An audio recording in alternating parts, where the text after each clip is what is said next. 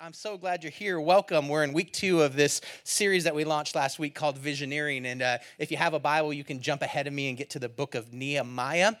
You can find that in your Bible. But it's an interesting weekend. Like we mentioned, we're missing a lot of the ladies this weekend, which means we're probably missing a lot of the fellas. But I am so glad that you guys are here.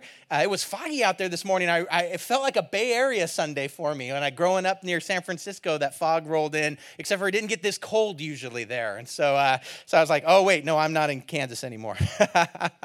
But it was good. I'm glad you guys braved the fog and came out to be with us this morning. I was thinking about how important this week is and this series is that we're in right now. If you're just dropping in with us and catching us here, I'm so glad you're here. You're hearing the heartbeat of what God is doing in this body, what we believe he's doing in this neighborhood, in this community, and beyond. And so this is an incredibly good time to jump in and begin to hear the story of where we're going as a church and also where you are going in your life as we talk about vision. And last year we introduced this theme, this word visioneering, which maybe you've never heard before because I don't think it's a real word. But this concept of visioneering that you have to engineer your vision.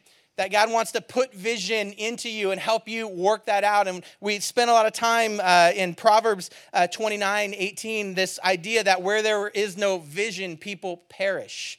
And without vision, people perish. And so this critical principle that God understood, that vision was going to be an incredibly important part to us surviving here on earth.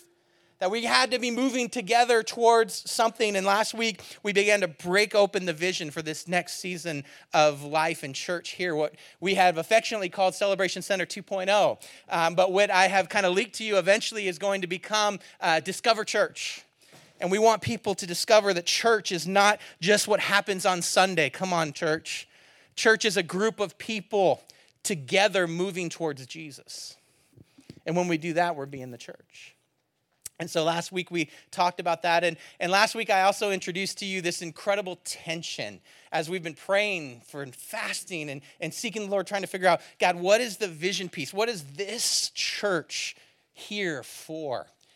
And this picture that God's begun to give us about and I'm getting preachy, I'm emotional because I'm so excited about this information kind of beginning to become normal. By the time we launch 2.0 completely, you're going to be tired of me talking about this, which is great. But this picture that God's kind of given us about this place we live up here in the Pacific Northwest. It's an interesting place, isn't it? It's this place where, for some reason, we have elevated as a value this idea that, when the weather hits, we just kind of retreat for several months at a time. And we leave kind of relationship, and we're fiercely independent people anyways, and we just kind of got this. Yet when I look in the scriptures, even in a perfect environment in the Garden of Eden, God looked down at Adam and said, you know what's not good? When you're alone. So that's not good. Yet somehow we've elevated as a value in this community and in this culture, in this Northwest, this idea that we're tough and isolated and we can do it. And yet we have an enemy like a lion who's roaring out there looking for whom he could devour, the scripture tells us. And you know who's easy to pick off? The sheep that's not with the shepherd and not with the flock. You want to study anything about predators? You know what they do? They try to isolate someone. The first step that you're in danger, you're isolated. Yet here we are in this culture that's telling us isolation is normal. And so our vision statement last week, I kind of lifted that out for you as this idea that we want to help people move from isolation to community. If we're doing that, then maybe we're doing something. And so here we are in this story about vision and visioneering. And last week I left you with some tension and some questions. And this idea that vision starts with recognizing often a problem or a tension. And that not every problem is vision, but all vision starts as recognizing a problem. And that problem becomes something that you can't get away from. This tension that has to be resolved. What simply has to be different than what is right now. And so we left it kind of in this tension of how do we start cultivating what our personal vision is. And I began to introduce what our church vision is. But now I want to take us a little bit further. We're in the book of Nehemiah because Nehemiah was introduced to this incredible tension. That sometimes there is a time between when God begins to put tension and vision into your life and God gives you the picture of how you're going to solve that. Ever had God put something, a dream, a vision into your life, and you thought, that's amazing, but there's no way I could do it. I don't have the time. I don't have the resources. I'm not the right person, I don't think. What do you do in that time? How do we manage that in the meantime, in between time? I was thinking about the first time God gave me vision for something that I thought I was supposed to do. It was 1994. Good year. Come on. I'm going between my sophomore and junior year of high school. I've been a follower of Jesus for about a year and a half, trying to figure it out a little bit. I got saved in middle school, high school. And for the first time, someone said, you should do this. And I wanted to do it, and I thought it might be from the Lord. And our youth group was going on a missions trip. How many of you ever been on a short-term missions trip? Oh, not nearly enough of you. Not nearly enough of you. We got to solve that. Come on, Charlie. Help me. We were going to Mexico to do a short-term missions trip. And it had never occurred to me that part of my faith might mean going to people who weren't even close to my neighborhood and sharing Jesus and being Jesus for them. It never occurred to me. I was young, and I heard this vision. We're going to take a group. We're going to go down there. We're going to reach kids. We're going to talk to people. We're going to share Jesus. Plus, we're going to stop at Disneyland, and there's a fun youth conference on the way. Full disclosure. And I thought, that's going to be awesome. It was in the summer, and we also had summer camp, and I remember the trip was going to be very expensive, somewhere around $450. In 1994 dollars, that's like $1,450, right? And so I went to my parents, specifically my stepdad, and I said, hey, there's this big youth event that I want to go on, and it's going to be a missions trip, and we're going to go to Mexico. And he goes, no. And I was like, wow. I didn't even get I didn't even make my pitch yet, right? He goes, I ain't paying for that. I said, well, that's not what I'm asking. Let me tell you the thing, right? And I start beginning to cast the thing, and he goes, no. He goes, listen, if you want to go to camp, fine, but I'm not paying for that. So you can't go. And I remember my soul just like dying because I had this vision and I had this dream and I had run up against an obstacle, an immovable force, a person in my life who had authority, power, and abused that power from time to time. And we already had this fragmented relationship. And so the fact that I was going to him was a big deal. And he says, no. And I remember we're sitting in his cab of his truck in front of the house. And I looked over at him. That's the first time I ever talked to him like this. I was always afraid of him. He was a alcoholic. We talk about this from time to time. Whatever particular thing that he was addicted to at the time, he was an alcoholic, workaholic, whatever alcoholic that it was. So I lived in general fear of him. And so his word was final in my life, right? No. But here for the first time was this sense that maybe God was calling me to something and I might have to stand up for myself in order to start the process. I didn't know how I was going to do it, but I said, listen. I didn't say it quite that way because I was afraid. In my head, I said it that way. In practice, it was probably a little more meek than that. But somehow between kind of the emotion and the 15-year-old brain, I said, if God provides a way for me to go, will you stop me from going or can I go? And he looked at me and goes, you're not responsible. You're not this. You're not this. You're not this. I was like, okay. I said, but if God provides a way, will you stop me from going? He goes, no, I won't stop you from going. That was the end of the conversation. So I get out of the truck. I'm like emotional because I've never stood up for myself in a way like this before. And here I am with this vision of what I'm supposed to do. And no plan. No plan in my 15-year-old heart of how to do this. No system. I didn't have a job. I didn't currently have a paper route or a source of income. I wasn't selling drugs. Come on now. And $450 might well have been $4,500, might as well have been $45,000 in my personal economy at that time. And I remember thinking, God, if this is going to happen, then you've got to do something. And I didn't know how to pray. I was a baby Christian, just a baby in general, and I started praying. I said, all right, God, whatever you want to do. If you're in this, because I'm out there now, will you make this happen? I'll speed up this story a little bit. What's funny is I was doing that, and within about 2 weeks, one of my friends said, hey, have you ever thought about doing, and it was this weird paper route. Now, you got to remember, this is the 90s. And so the internet isn't as big of a thing yet. And it used to be the case that they used to hire people to deliver the ads that go in the Wednesday paper to the houses that don't get the paper. That used to be a job that you could get, right? And so someone who doesn't get the newspaper, but they still want them to get the ads. Now I don't think they print that. It's probably a waste of money and time. But I got this paper route that it was about 500 papers a day, but it was 1 day a week. And they had to be delivered on Wednesday. And so I said yes, because I was trying to make some money. And this is funny where it goes. But then I needed a bike. And I was like, I don't have a way to deliver these. And I can't carry 500 papers, right? It's going to take me 3 days to do these 500 papers. And then, through a hilarious series of things, God gave me this crummy bike. And I had this crummy bike and this lousy job, newspaper. And before school, I had to wake up like 2 hours before school and roll these papers up and put them into these little plastic things. And then after school, I would ride that busted bike around the neighborhood and I'd deliver these papers to people who didn't even want them. It was the dumbest, silliest job, and it paid me like $25, $30 a week, something like that.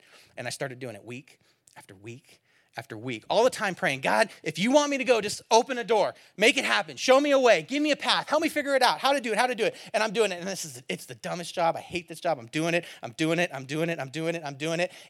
banking money. I've been doing it for months now. And I get to this one day, and I've loaded up this bike. I've got 500 papers in these 2 big sacks across the handlebars of this bike, and I'm riding to the neighborhood where I'm supposed to deliver, and the bike snaps in half.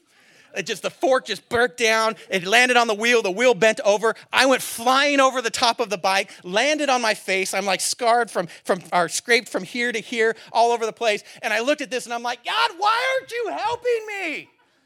And I took that bike and I threw it and the papers in a dumpster and I quit. And that was the end. And I went home and I went to my thing where I had kept my money and I counted the money and I had about $460. And I called him up, and I'm like, I quit your stupid job. I called him up like this. It was old school phone, right? It didn't ring like this, but it was come on.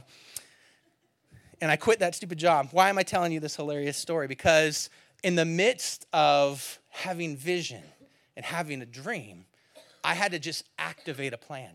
And it didn't look like a plan. God didn't just send me a check. Come on now. He sent me a paper out, a lousy one. And they said, you're going to need some help to do this. So here's this busted bike. And you're going to only do it but so long, and then I'm going to knock you off your bike, and that's that way you listen to me, and you're just done, and you use it for the season that you're supposed to use it. Come on now, so you do the thing that I have called you to do. Sometimes vision doesn't look as exciting, come on, in the meantime. But there's steps and things that we can do. And the first step is we pray and we plan. And so this morning I want to talk about praying and planning. And I want us to ask the question, what do you do in the meantime? In this time between tension and vision and execution in the moment. Last week we met Nehemiah. He's basically it's the end of the Old Testament. He's the last author of the Old Testament, even though it's not the last book of the Old Testament because the Old Testament is put together differently than that. Nehemiah is historically the last writer besides Malachi, who was his contemporary at this time. And I like Nehemiah because he's a planner. He's not a priest like Ezra, who's his other contemporary. He's not a religious leader like Ezra, who called the people back to God. He's not a prophet like Malachi, his other contemporary, who spoke for God and gave them direction on how to live for God. He's a planner. He's a type A. He's a get things done. His gift isn't getting in front of people and preaching. His gift isn't getting into the word and expounding on it. His gift is organizing and leading. Come on, church. Your gift matters in the kingdom of God. I love Nehemiah because your gift may look different. Just because you don't have this gift or that gift or whatever gift, your gift matters in the kingdom of God. Nehemiah is a picture that every single gift matters. And here's Nehemiah in this incredible moment in history. He is the cupbearer to the king of Assyria. Now, this is a fascinating thing. We went into this last week, but the Syrians were the current superpower.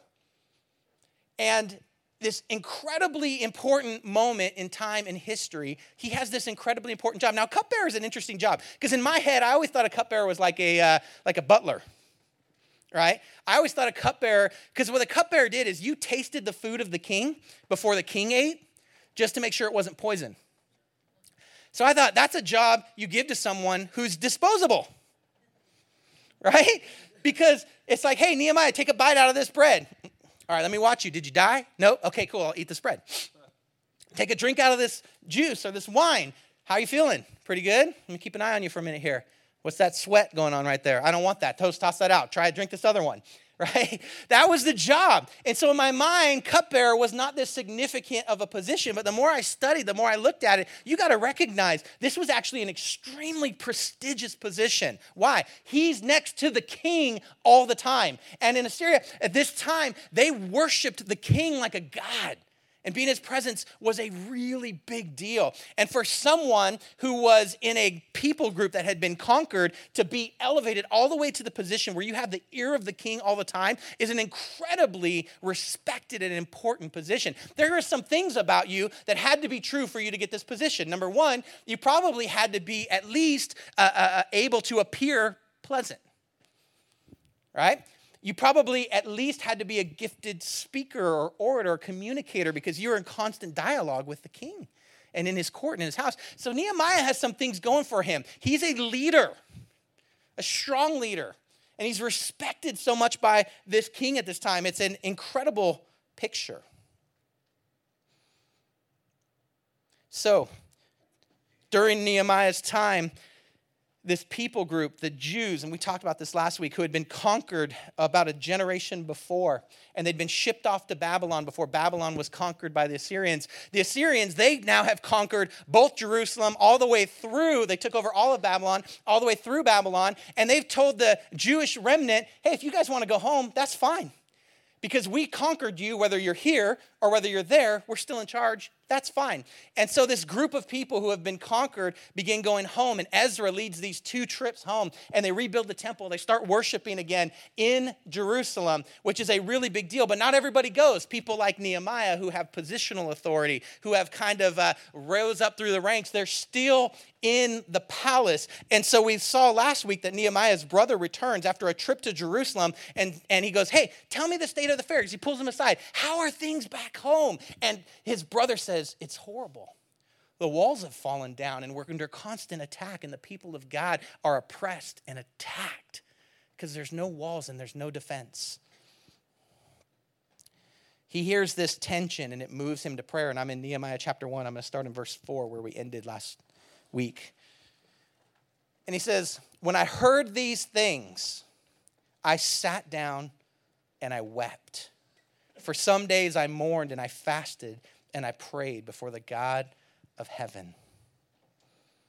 This is where we got our vision clarifying questions from last week. What's bothering you on the inside, like what's bothering Nehemiah? What's your sense of what should be? Nehemiah's vision starts with hearing news that wounds him so much on the inside. He goes, it just shouldn't be this way.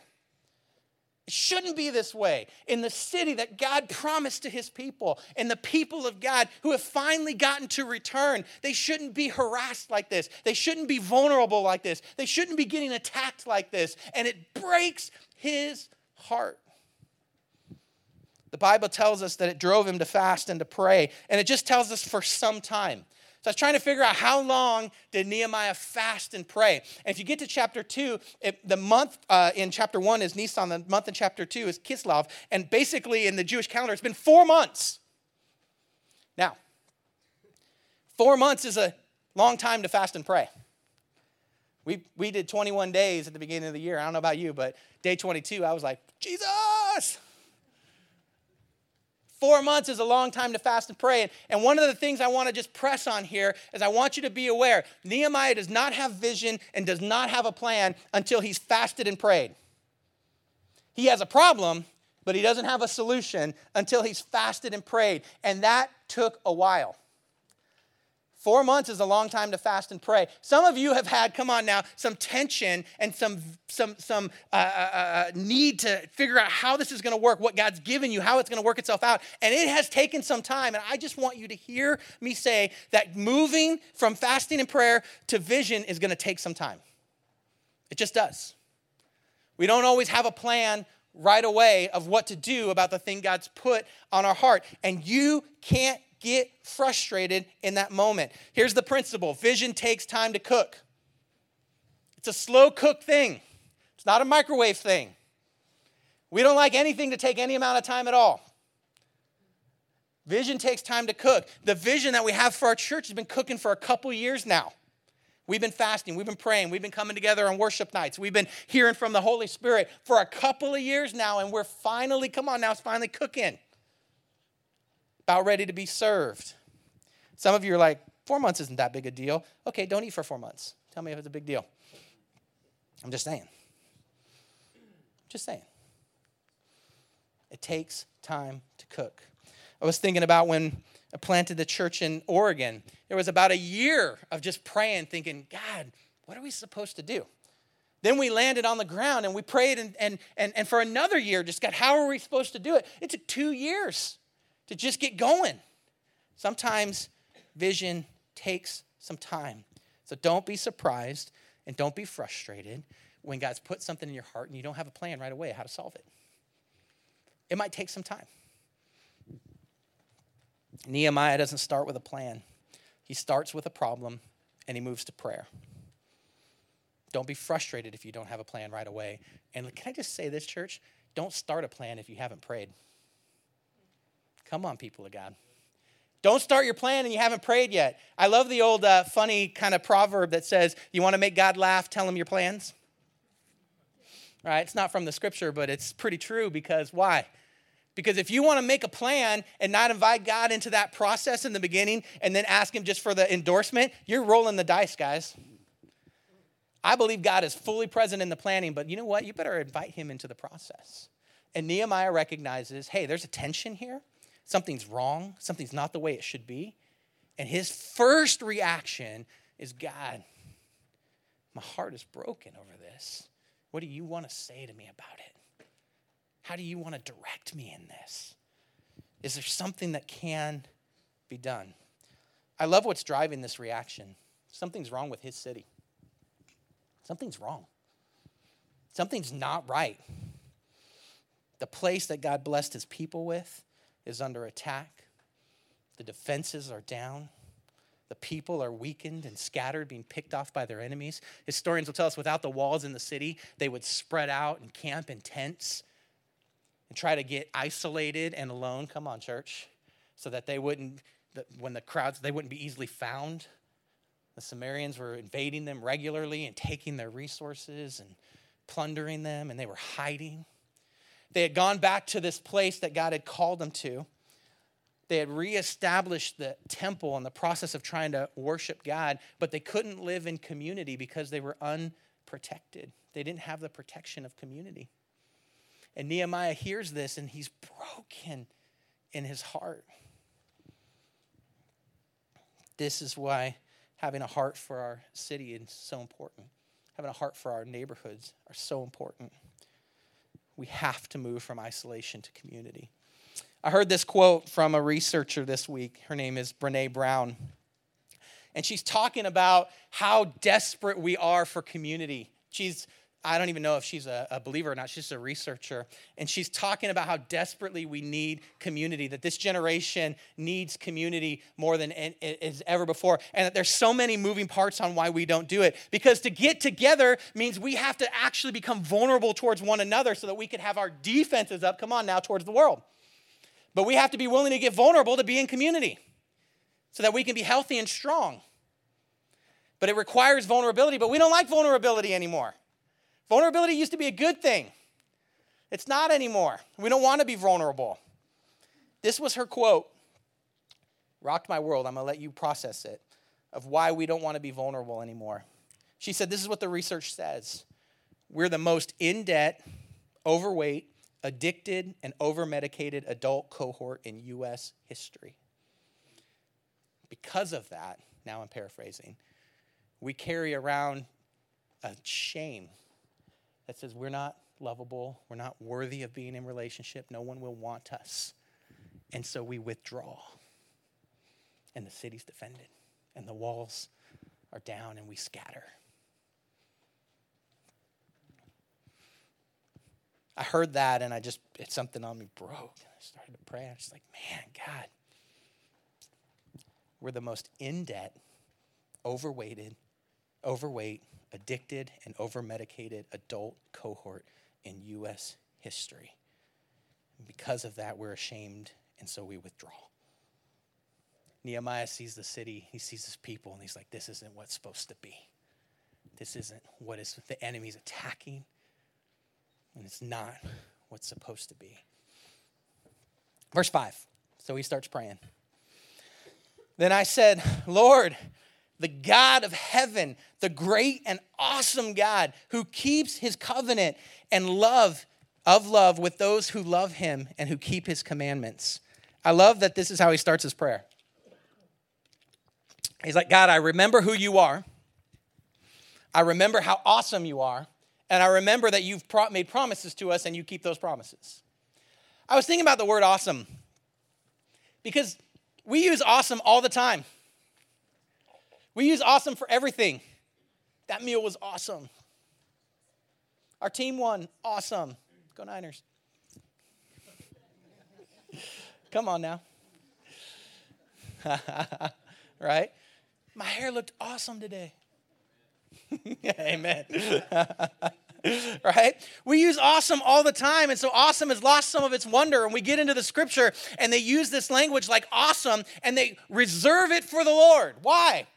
Because they are recognizing what awesome really is, deserving of our awe, of honor, of glory. We hand it out, come on now, to anybody who does anything okay. I held my breath for 30 seconds. Awesome. Are you kidding me? I'm not saying you should take awesome out of your vocabulary. I'm just telling you, we miss when we get before the power of the creator of the universe. And we're like, you're awesome.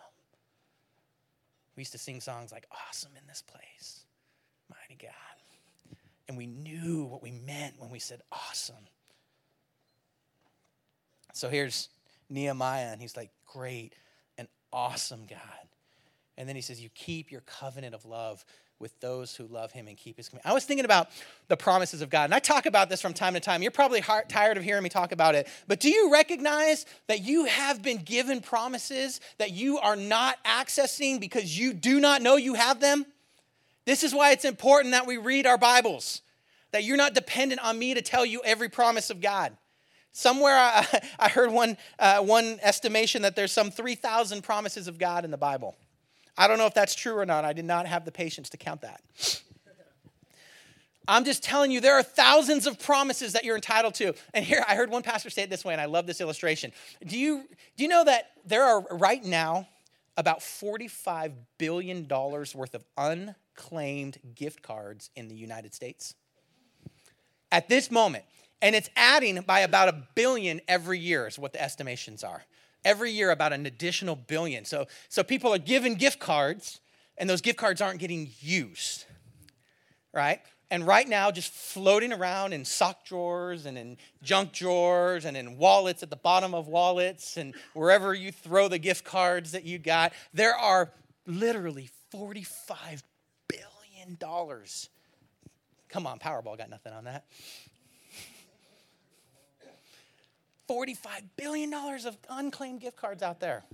Each one of them, come on now, a promise that you can use, that it's good in some place. But we don't access them. Just like there are some 3,000 promises available to you in the Word of God. Just sitting there unclaimed, unaccessed. And you're going through situations. You're saying, God, I never felt so alone. How come you've abandoned me? And he's got a promise. I'll never leave you nor forsake you. He's got a promise for you in there. You're saying, God, my needs, I don't know how my needs are going to get met. And he's got a promise in there. Seek first his kingdom and his righteousness.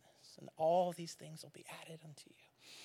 And there's promise after promise after promise after promise. for you available, just like unclaimed gift cards. And Nehemiah goes, you're the God, come on now, who guarantees the gift card, who guarantees the promise. Maybe that's all you needed to hear this morning. Nehemiah 1:6. Let's keep moving here. He says, let your ear be attentive and your eyes open to hear the prayer your servant is praying before you day and night for your servants, the people of Israel.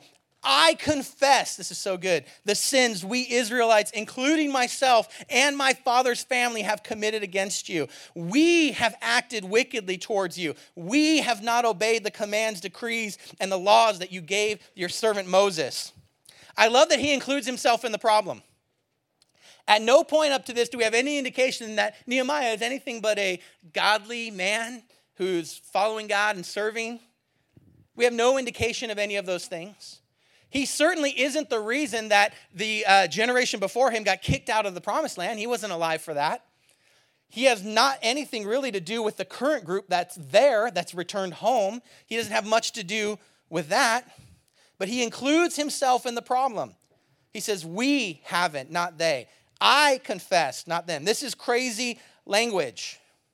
This is crazy language that he takes responsibility. Let me give you a quick history lesson time with Pastor Mike. You guys know this if you've been in your Bibles, but I want you to catch what's happening through time to get to Nehemiah. This is like the story of the Old Testament. Just quickly, we know God created, come on now, Adam and Eve. He started this story, this love story, this relational story with mankind, his creation. They rejected, rebelled. Everything goes asunder. They're kicked out of Eden. Pretty soon we jump ahead and we see Noah. Sin has taken root in the world, and it's so wicked that God's like, I can't keep contending with this. I have got to wipe the deck. And the story of Noah happens, and Noah and his family are spared, and God purges the earth with the flood. And then he looks at them and he says, you're going to have to be fruitful and multiply now. And I'm going to give you not just the plants, but also the animals to eat. You're going to kind of constitute the planet. And they begin to do that. And we move forward and we meet Abraham. And Abraham's living in this land of Ur. And he's got a people group now. And God says, you're going to be my specific special people. If you'll follow me, I'm going to give you a land that's flowing with milk and honey. I'm going to send you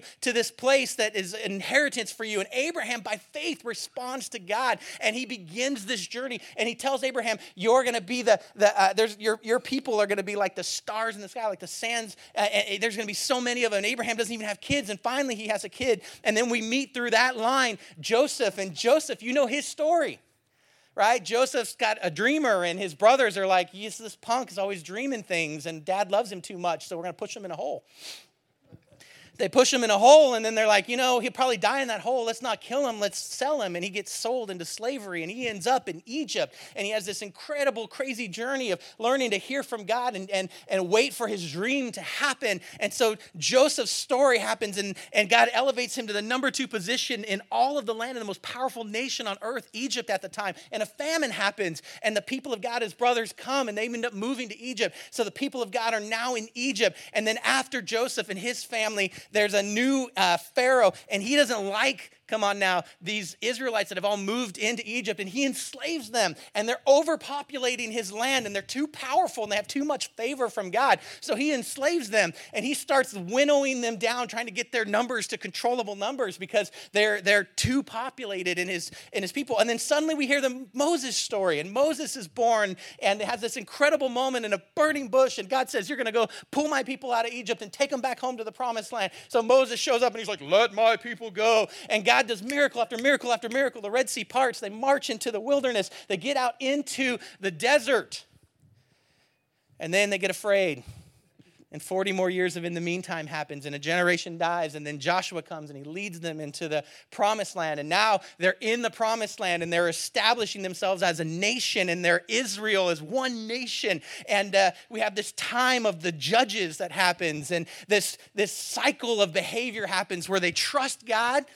And God says, as long as you keep trusting me, I'll be with you. But the moment you turn to other gods, that you're going to lose the provision and the blessing of what I've given you. And they go through these crazy cycles, and they trust God, and things are going well, and then they reject God, and things start tanking, and God raises up another judge, and then they trust God, and then so the cycle of pattern happens through the book of Judges. And finally, they're like, we just need a king. And God's like, you don't need a king. You've got me. And they're like, we need a king. Everyone else has a king. So in comes the first king, and it's Saul, and he stinks at it.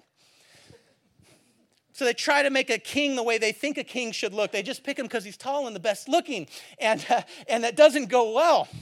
And eventually God's like, I'm going to have to provide you a king that has my heart. And here comes David and the kind of the glory day of the people of Israel. And they're in Israel. And David is successful and they're winning battles. And finally there's like peace for the only season of peace they really have in the land. And then he dies and hands it off to Solomon. And Solomon is wise beyond all measure in every area except for his relationships, because he just gets married again and again and again. And he has tons of concubines. And if you don't know what a concubine is, you can ask Pastor Chris later.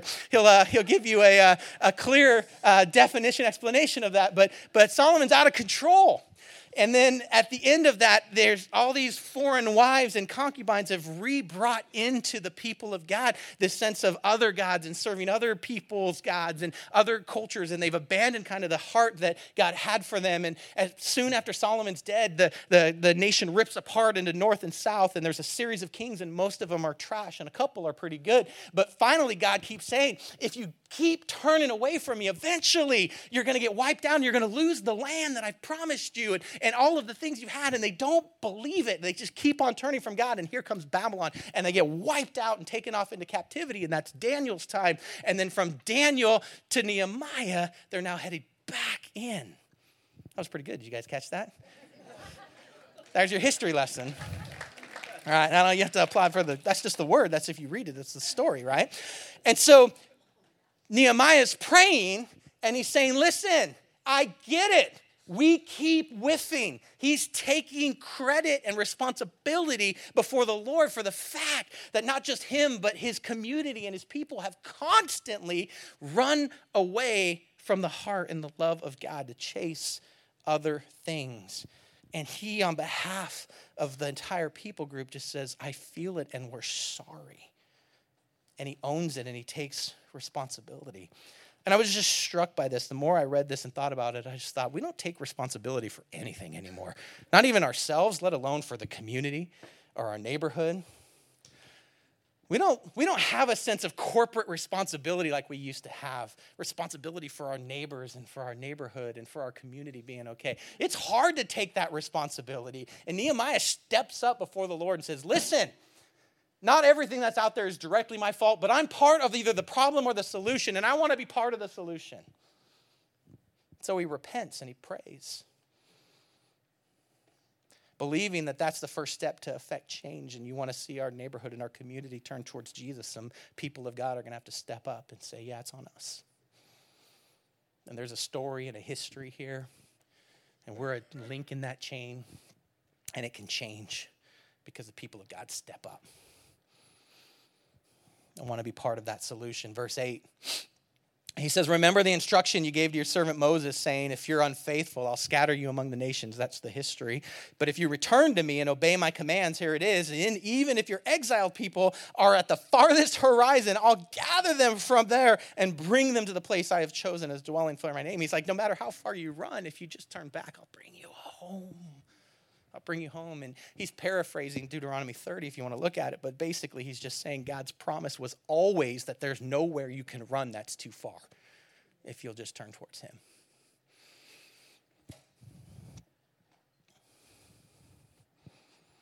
I lost my spot. Where am I at? Verse 10? Verse 8? 10.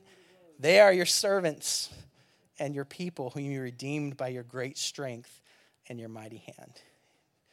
This is hilarious because they haven't been his servants and his people for a generation, but he's just speaking truth into life. It's like that's what's happening. And you redeemed them. Not all these people were following God. And I love this. Nehemiah sees them for who they could be, not who they are right now. He says, this is how you got to see people.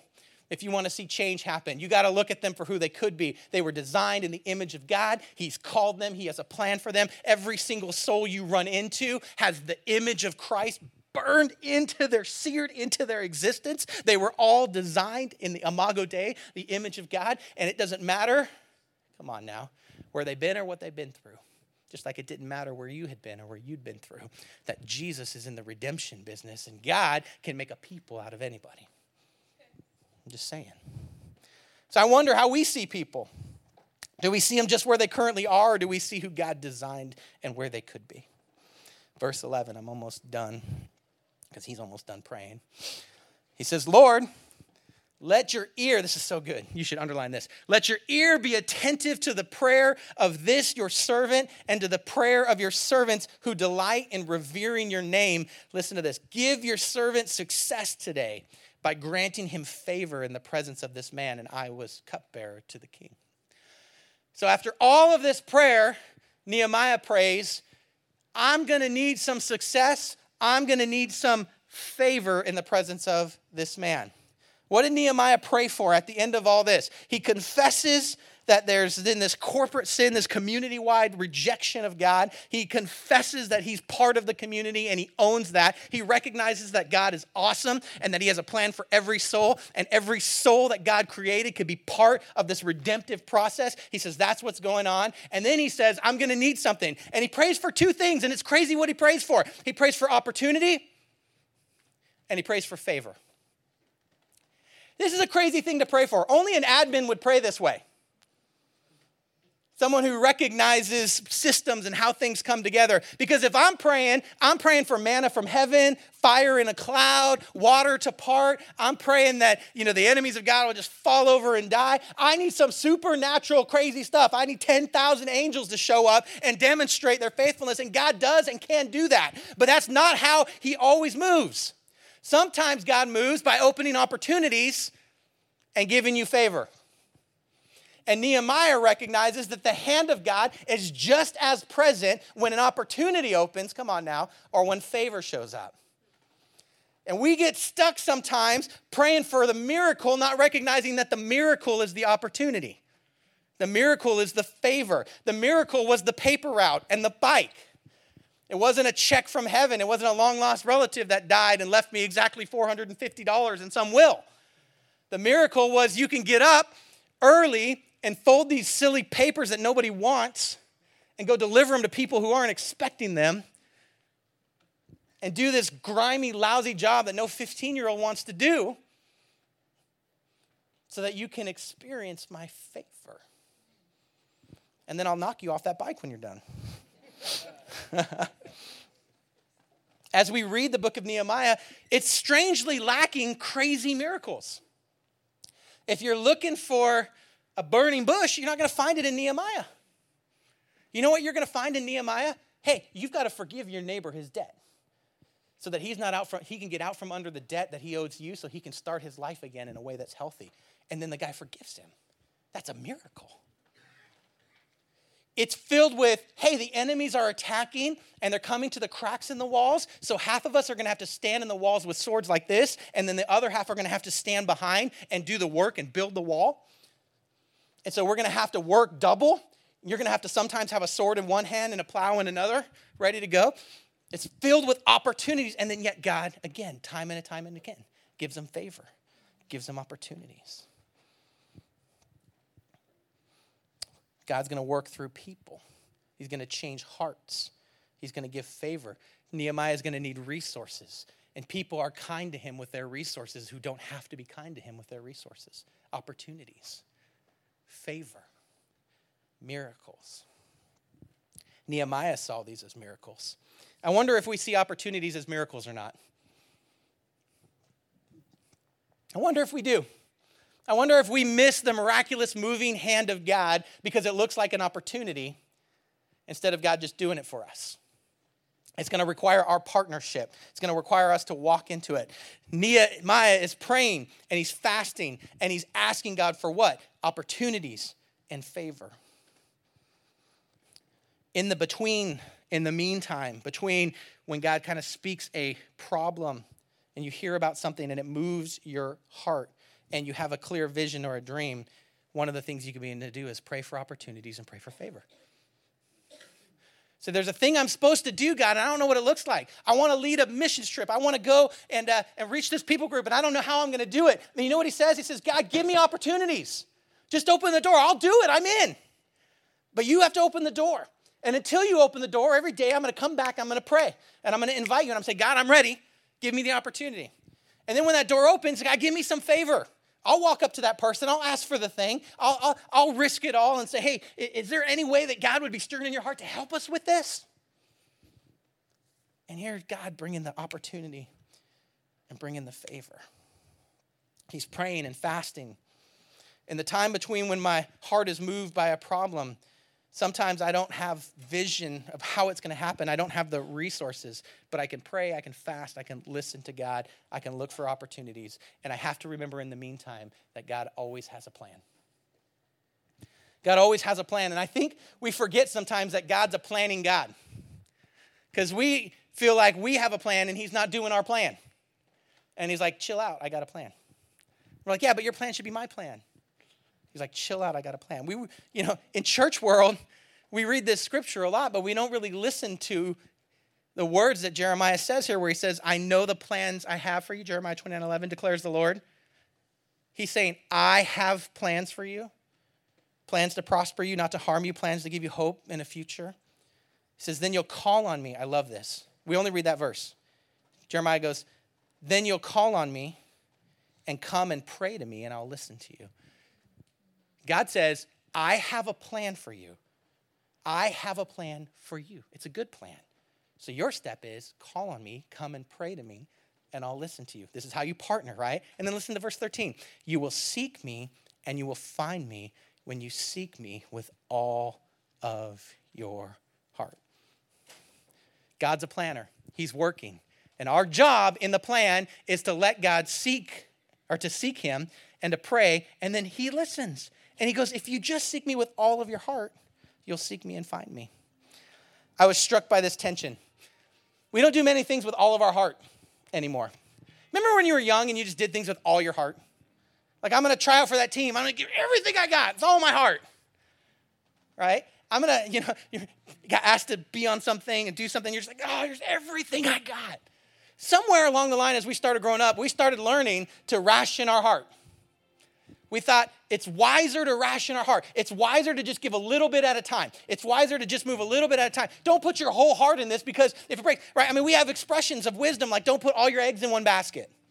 Why? Because if it falls down, then you got nothing. So it's better to put a couple eggs and a couple eggs and a couple eggs over here and over here and over here. And yet here's God saying, that's not how you approach me with your dreams. It's going to take your whole heart. Some of us are stuck praying for God to give us the resources for our dream, but we haven't given our heart yet. Our heart's not in it. We got a part of our heart in it. We're given a portion, testing it, but we've wisely in our eyes withdrawn and withheld a little bit just to make sure, just in case it doesn't go. And God's saying, listen, there's certainly wisdom in not just giving our whole heart away all the time. That human wisdom is from the Lord. But when it comes to God and seeking him, that human wisdom does not apply. When it comes to trusting God, when it comes to stepping out in faith, we have to give him our whole heart. When's the last time we just gave God our whole heart, let alone our heart to anything? Was it junior high for you the last time you're like, all right, God, here's everything? You know when we do it? Crisis, when we've exhausted all of our resources, then it's like, okay, here's my whole heart. I've hit bottom, I've crashed again, and I've made a mess of things. Here's my whole heart. It takes crisis for us generally to say, okay, we'll drop the wisdom of this world and actually try to stretch our faith. And God's saying, listen, in the meantime, in the process, when you're waiting for the pieces of your dream and your vision to come to fruition, when you're just stepping out on faith and trusting me, you got to give me your whole heart. Because that's when you seek me and that's when you'll find me. And that's when the doors start opening up. For Nehemiah, it took 4 months. It might take 4 years. It might take 40 years. I can't give you the math on that. It's not a mathematical thing. There's just a process of praying and planning. I'm going to give you just a couple of steps. I'm going to jump ahead here and wrap it up because I want to give you some practical. I know I've been giving you a lot of information, but I want to give you some practical. So what are the steps? We're in the meantime. What do we do now? We got to work the plan. What steps do we take? Let me give you just 3 quick steps, and then I'll let us go. But 3 quick steps, right? Number 1, spend time planning a strategy. If you've already been praying, we've been talking about praying the whole time, so I didn't put it on the list, right? Spend time planning a strategy. What do you mean plan a strategy? I don't have any of the resources. I don't have any of the tools. You know what? Nehemiah had a strategy.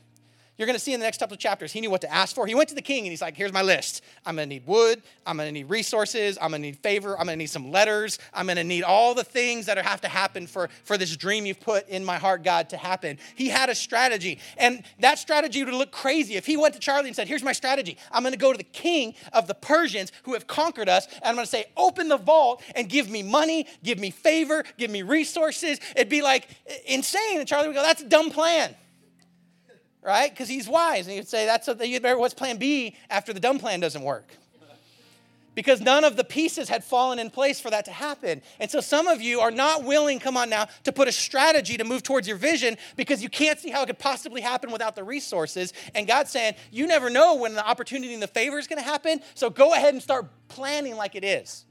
You know the plans I have for just this property? Whew, I'm always planning. I drive people crazy telling them stories about what I could do with this property once God brings a little resources in. Come on now, I'm believing. God wants to do some amazing things here to make us a resource to the community. It's going to be awesome.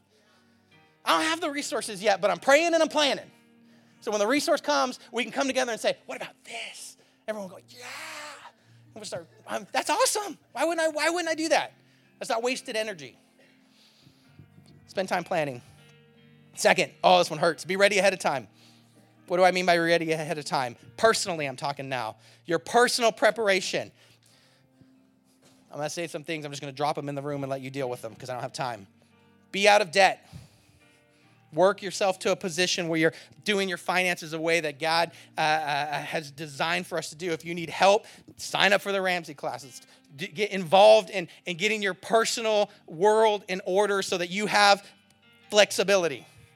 So that when God opens the opportunity and gives you the favor, be flexible. Some of you are entirely unflexible right now. You're like, I love all this if I don't have to do anything different. Be flexible. Be out of debt. Have margins. Be rested. Be healthy. Be in relationship with people who love God and who love you. Just be ready ahead of time for when God opens the door so you can walk through it. I don't have a lot of time, but I've been in so many relationships with people who have had dreams and good dreams and good plans. And then doors open. They're like, I can't do it right now because I'm overcommitted or I don't have margin. I don't have rest. I can't do any of the things. And they've got all these good reasons. Killing the dream. Just saying. Nehemiah positioned himself. He was close to the king. He worked on his skill set. He had a plan. He had margins. He had the ability to do it. The last thing is ask what I can be doing now. This is corporately now, not just personally. If you have a dream but not the resources, what can you be doing now? Can you take a class? Can you put together some team members to pray? Can you get involved in something that would give you more skills and get you ready for there? Can you start taking steps today so that when God does open the door? I read a story about a guy, and he just knew God was going to do something huge in his life. But he didn't know what, and everyone kind of making fun of him because he was living he had a corporate job, so he had to wear like a suit all the time, but he was driving this horrible station wagon car that was all falling apart, and he said, they can't make me buy a nice car even though they make me buy a nice suit. And he was keeping his resources liquid so that he would have opportunity when it was time. He knew God had a plan for him, and so he was just trying to get position, but he didn't know what the plan was. And so it was crazy talk, right? I'm just getting myself ready. I know God has a plan. I'm going to learn this skill. I'm going to build on this, and I'm going to do all the things. I'm going to keep myself ready. And then boom, here comes the opportunity. And everyone's like, he's so lucky. He wasn't lucky. He just knew God had spoken something to him. And he was in the meantime, just how do I position myself so that when God opens the door, I can walk through it? If God opened the door for you today, the opportunity, come on now, it wasn't manna from heaven, but you had to take the step. Could you take the step? Are you positioned to do that? That's the tension. That's the meantime. That's the thing, right? Just saying. Would you stand with me? I'm going to let you guys get out of here. I know I've been working hard on you today, but this is how vision gets formed. It's got to cook. It's got to take us through some things. We got to process. Here's what I know. The awesome God who created heaven and earth and created you and every soul in his image has a plan for you. He's got a plan for all of us as the body of Christ. And as we pray and hear his voice and seek him and partner with him, it's better than any dream that we could have dreamt on our own, and it's available for you. So let's start working the plan. Let's be like Nehemiah. Let's build this into our lives. And for the next couple weeks, we're going to still just keep on unpacking this. And I'm going to keep giving you tools on how to put feet on your vision. And we're going to walk through some of that. But here's the thing. It doesn't happen if it doesn't start with praying and planning. That's the step first, right? We saw the problem, we sensed it, and then we pray, and then we plan. And so I'm going to be praying for you that those, come on now, unclaimed gift cards and promises of God would become real in your life this week and in these coming weeks, that God would begin to stir up dreams. You're going to hear opportunities that you never even thought of as opportunities, and things that open doors as opportunities where you go, well, that's an opportunity for someone, but there's no way it's me, that God would give you favor. And you go, I don't know, man. I never saw myself that way, yet there's this door. Oh, and that God would open those doors for you. So Jesus, break our expectation. Help us to lift you up in your heart. Strengthen our hearts for this season. Strengthen us for what you're planning to do. Strengthen us for this call that you've given us into this neighborhood to begin to help people move from isolation to community, because it's not good to be alone, to bring us in as family and begin to love people who, God, come from all kinds of different backgrounds, but they're created in your image and they're planted right here in our neighborhood. We want to love them, we want to reach them, and we want them to discover that church isn't just this thing we do on Sunday. Come on now, it's all of us moving together towards you. And when that happens, oh man, it can change cities, it can change cultures, it can break bondage, it can set people free, it can release dreams, and that's what we want to be a part of. So we love you. We thank you. I pray for our ladies that are driving home today through foggy weather. Just bring them home safe, I pray, in the name of Jesus. And pray that we would enjoy and spend time with our families, and you strengthen us in Jesus' name. Amen.